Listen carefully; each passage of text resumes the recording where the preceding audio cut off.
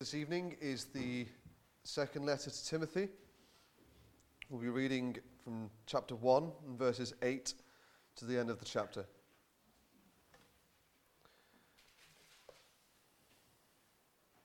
Therefore, do not be ashamed of the testimony about our Lord, nor of me, his prisoner, but share in suffering for the gospel by the power of God, who saved us and called us to a holy calling, not because of our works, but because of his own purpose and grace, which he gave us in Christ Jesus before the ages began, and which now has been manifested through the appearing of our Saviour Christ Jesus, who abolished death and brought life and immortality to light through the gospel, for which I was appointed a preacher and apostle and teacher, which is why I suffer as I do.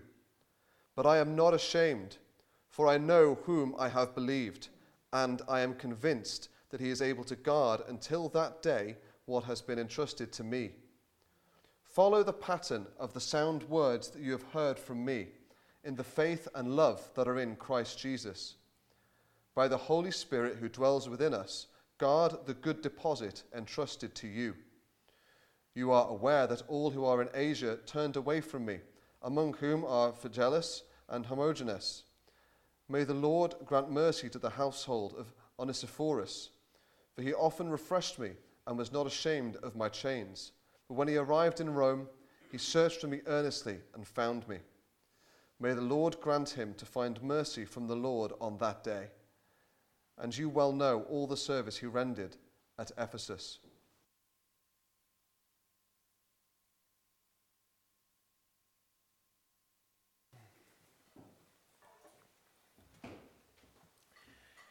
Irena Sendler was a Polish human rights activist in the 20th century. Being born in Warsaw, she lived her childhood years with her father working as a physician in a local small town. He primarily cared for the poorest people in the community, many of whom were Jewish. When her father died when she was just 7 years old, the Jewish community came around their family and showed them support by giving to them financially and giving them the assistance, creating a bond between Sendler and the Jewish people.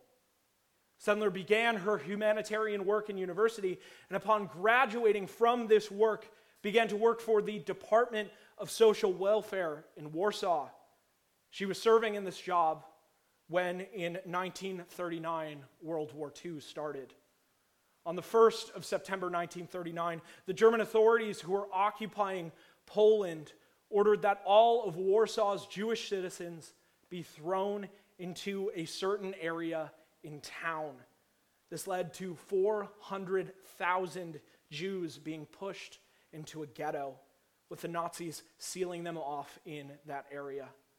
As an activist and a lover of the Jewish community, Sendler's heart broke for these people. Health rapidly then began to decline inside of this ghetto, with typhus being the worry of the Nazis. To fight against the spread of typhus, the Nazis allowed special permits for certain individuals who were working for the social welfare department to access the ghetto and check and treat for typhus. Sendler was one of those few individuals, allowing her to serve the Jewish people who she cared for. But slowly, along with the medication that she was bringing into the ghetto, Sendler started sneaking in clothing, food, and other necessities that were needed. But not only that, she is most well known for the actions that she did by smuggling Jewish children and babies outside of the ghettos. Once they were outside, she would provide them with false identification, either as a child of a willing Polish family or as someone who belonged to a local orphanage. With each child, she recorded their names in a list. She gave them a fake Christian name to go by and wrote down the current location of that child. Because of her efforts, it is estimated that she smuggled out a total of 2,500 children from the Warsaw Ghetto, helping them to escape dying in the Holocaust. Sendler's efforts went unnoticed for a very long time, but she was eventually arrested by the Gestapo in October 1943. She was able to hide her list of children with a friend and then went on to endure many beatings and intense interrogations. Her loyalty to the people that she had spent so much effort saving never wavered, even to the point where she was threatened with execution. However, in January 1944, on the way to her execution, the guards who were watching her were bribed, and she was released from custody. But then, just a couple of months later, in April 1944, she was back to working in the welfare department, this time in a field hospital where a number of Jews were hidden among other patients. Irena Sendler's life shows us that conviction shapes action. Despite facing death, Sendler stood firm and unashamedly worked for the cause in which she believed in. There was no threat or act of violence that could be done against her that would shake her from this cause and stop her from doing this work that she had so clearly believed in. Sendler held the conviction that Jews were being mistreated and that no man should be treated in this way. So she put herself into action and saved so many lives as a result. You see, for the Christian, our actions in life should also be shaped by our convictions. And that conviction is that Jesus is our Lord and Savior. In the Bible, we are commanded to do so many things. We are commanded to be and care with the orphan and the widow. We are commanded to visit the sick. We are commanded to be near to the brokenhearted and show grace and mercy like our Lord has shown to us. All of our actions are motivated by the conviction that Jesus has shown us love and grace beyond all measure. And that should move us to do great and selfless things for others, just as Jesus has done for us. This conviction, this belief is something that we as Christians are meant to hold with a firm grip. For all of the law is summarized in loving God and loving others. But I would be lying if I said that there will not be times in our lives where we will start to lose this grip on this conviction. The world around us starts to ridicule us and shame us for our beliefs in what is right and wrong. Those who we call our own dearest family and friends will look down upon us because we hold the gospel in such high regard. This is where our enemy will then take every and any opportunity to make us feel ashamed for this conviction.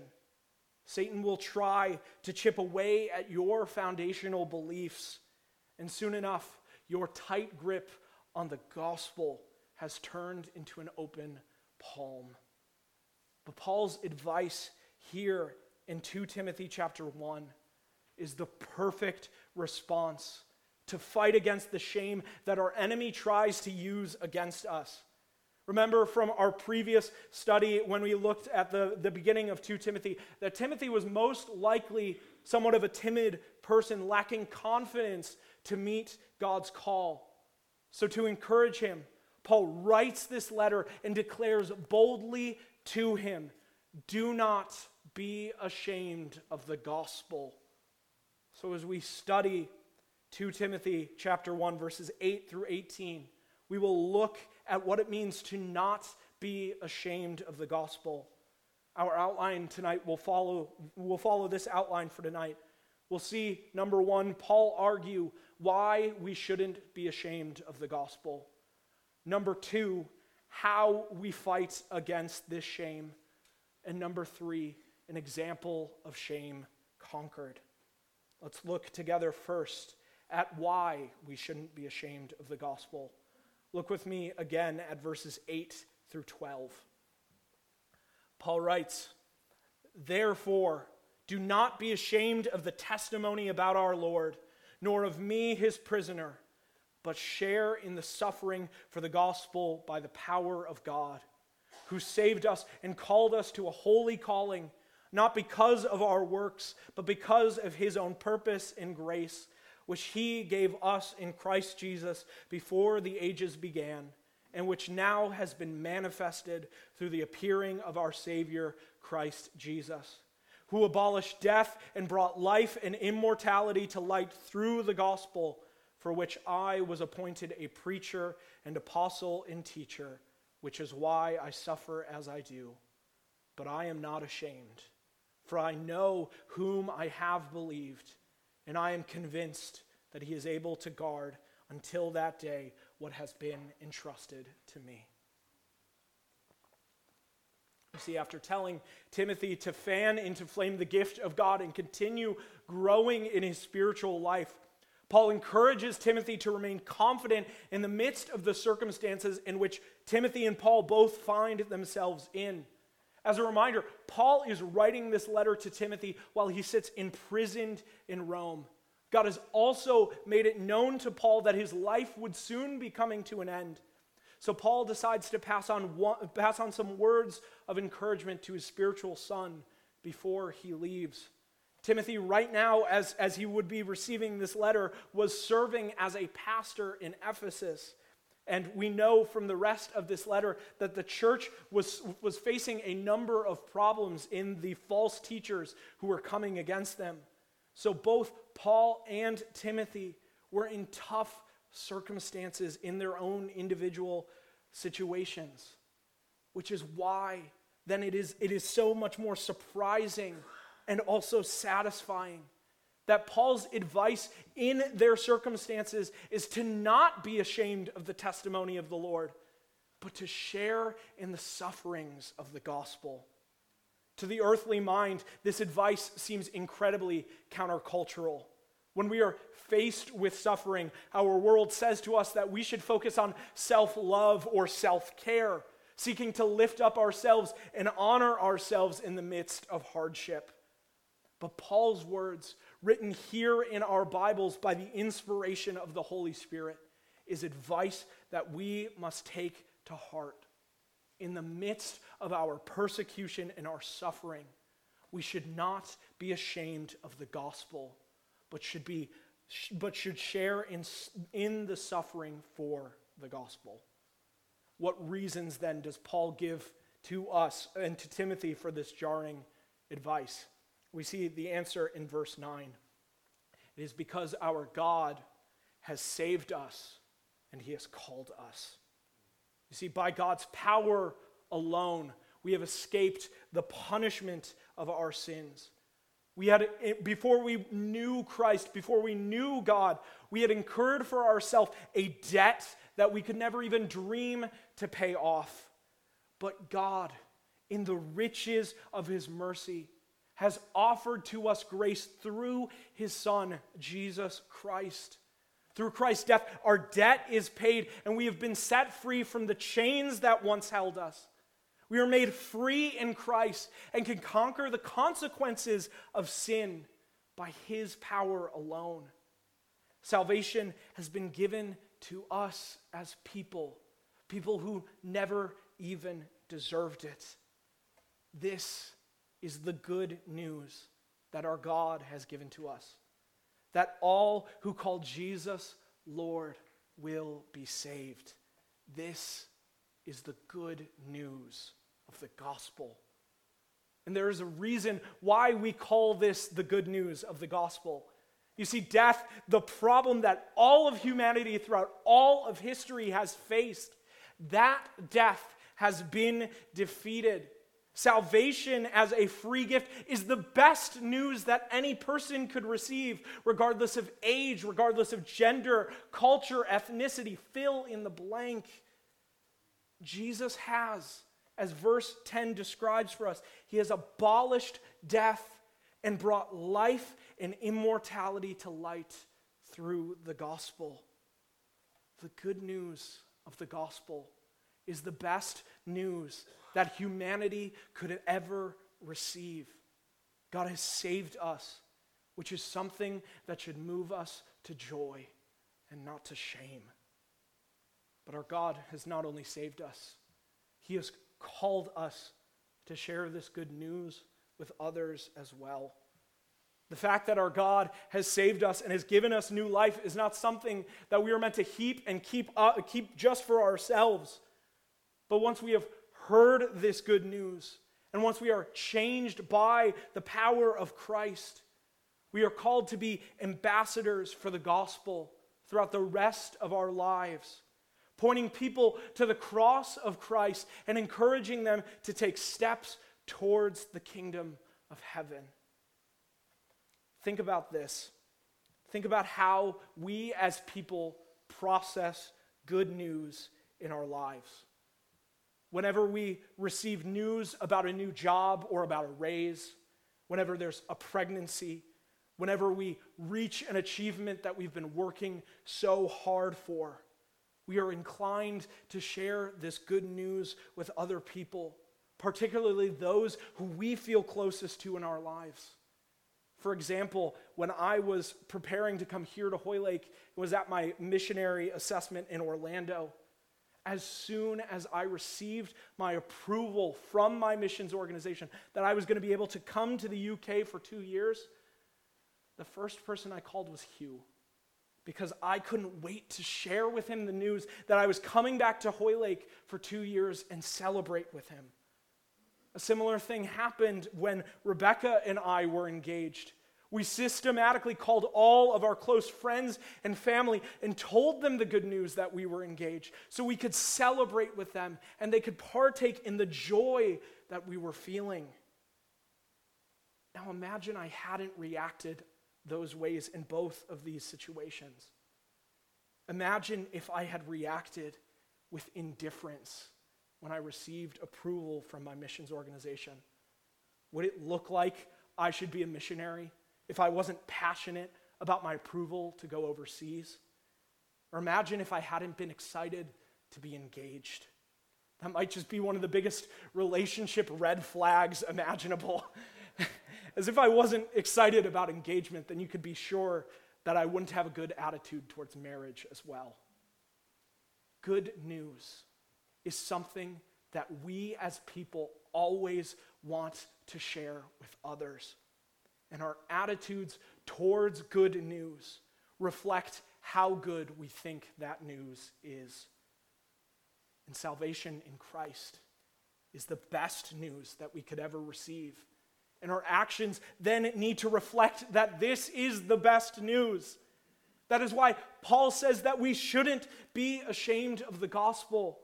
We are called to share the gospel because it is good news to all people. For Paul in particular, his calling to share the gospel was by being a preacher, an apostle, and a teacher. He was willing to walk away from his place in the higher up in the hierarchy of Judaism in order to take on this humble role of a preacher of the gospel. His cushy lifestyle that he once had was left behind in exchange for shipwrecks, in exchange for lashings, in exchange for chains. And not only did Paul make this choice to answer God's calling, but he confidently made this choice, knowing that it was all for God's glory. And not only that, but Paul knows and acknowledges that God is with him in the midst of this suffering. Paul will not be ashamed because he believes and is convinced that the Lord will be with him in every step of this calling. Why then should we not be ashamed of the gospel? We should not be ashamed of the gospel because our God has made the good news of the gospel known to us and has saved us by it. And then he has called us to make this good news known to the world around us. Our God has saved us. Our God has called us. And our God is with us. This should move us away from shame and help us to embrace a holy confidence, unable to be shaken by anything the world can throw at us. So let me ask you this question then. How do you feel about the gospel? Has the gospel created in you a sense of urgency to share it, and it has given you a sense of confidence to do the work that our God has called you to? Or have you been meek in your gospel proclamation and presentation, letting shame stop you from being a good ambassador for God's kingdom? If you are sitting here tonight as a Christian and are feeling ashamed by the gospel and are lacking the confidence to be a good ambassador, then let me encourage you, turn your eyes back to the gospel. See, the gospel is great news. It is freedom to the captive soul.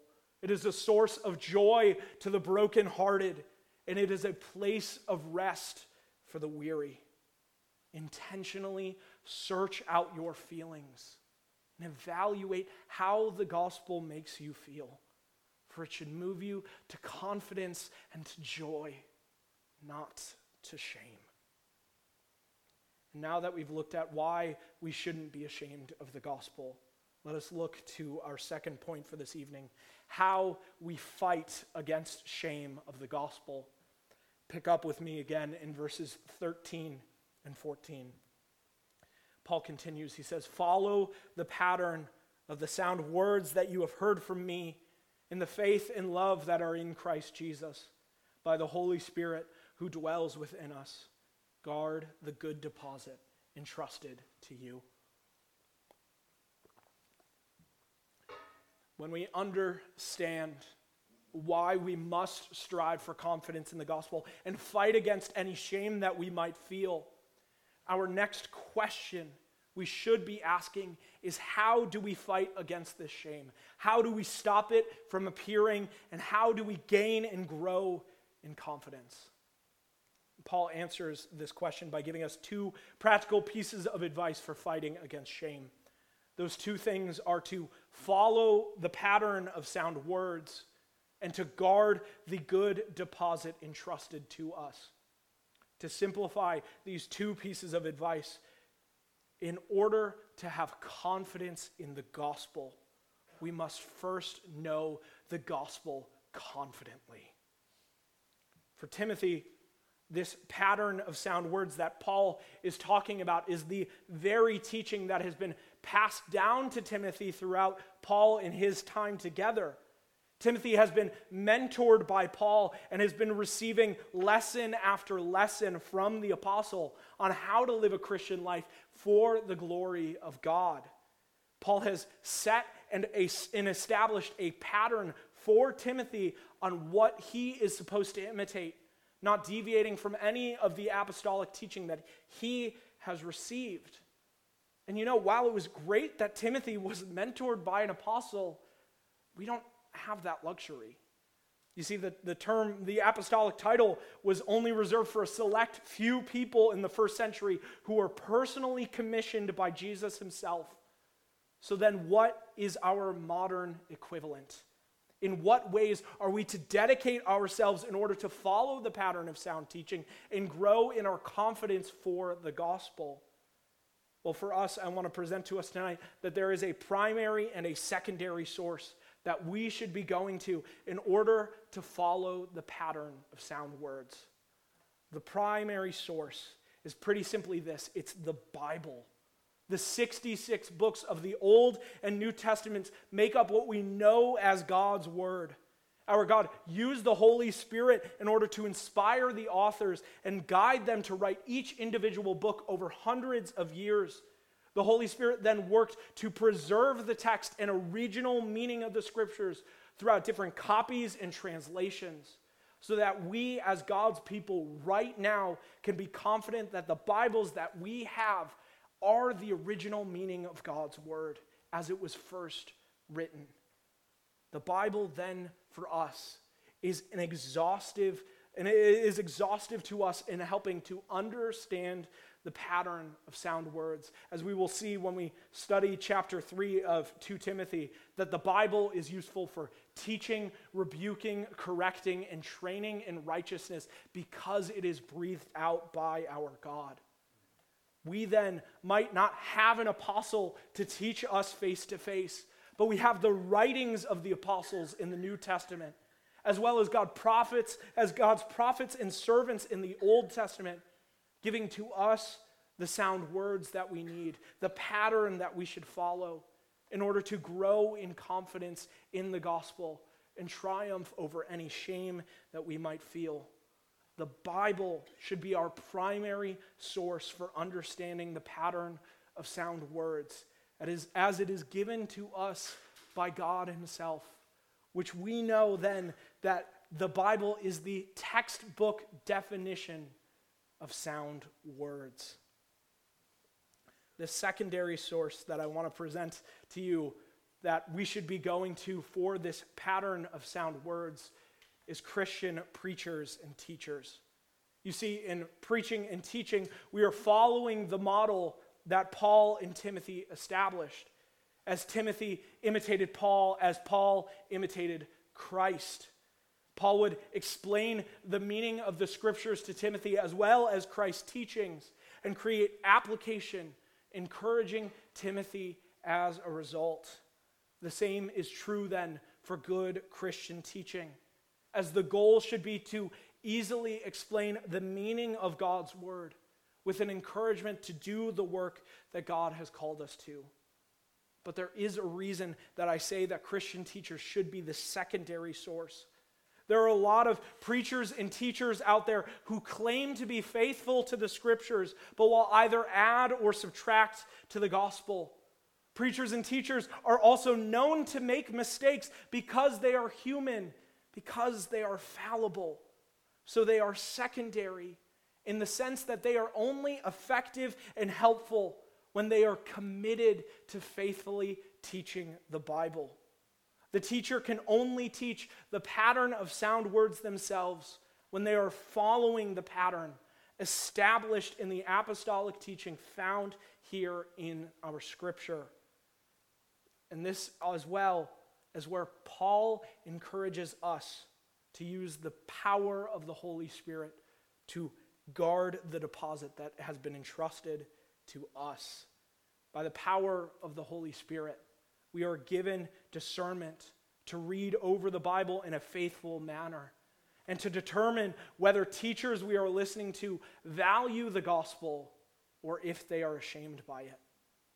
With the Spirit's power, we can look at the impression that Christian teachers leave upon our own souls and judge from there if it is giving us confidence in the gospel and sanctifying our souls like it should be. You see, in every and any situation, the gospel stands as the best news that a person could ever receive or ever hear. Even hearing it for the millionth time, the gospel should produce joy beyond all measure. Therefore, we should seek to grow in our understanding of the gospel by studying God's word and trying to follow the pattern of sound words. In our deep understanding, any shame that we may wrongfully feel will start to fade away as we start to grow. As you start to understand the amazing grace and the endless mercy that is given to us in Christ, then your soul should be moved to joy, hope, and confidence above everything else. The greater you understand God's grace, the greater you will understand your own sin, and the greater you will understand the gospel's beauty. So contemplate the goodness of the gospel through studying Scripture, and let your contemplation of this good news move you to confidence, not shame.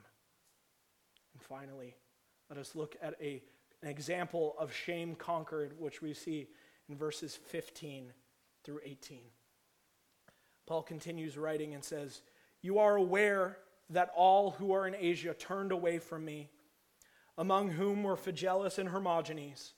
May the Lord grant mercy to the household of Onesiphorus, for he often refreshed me and was not ashamed of my chains.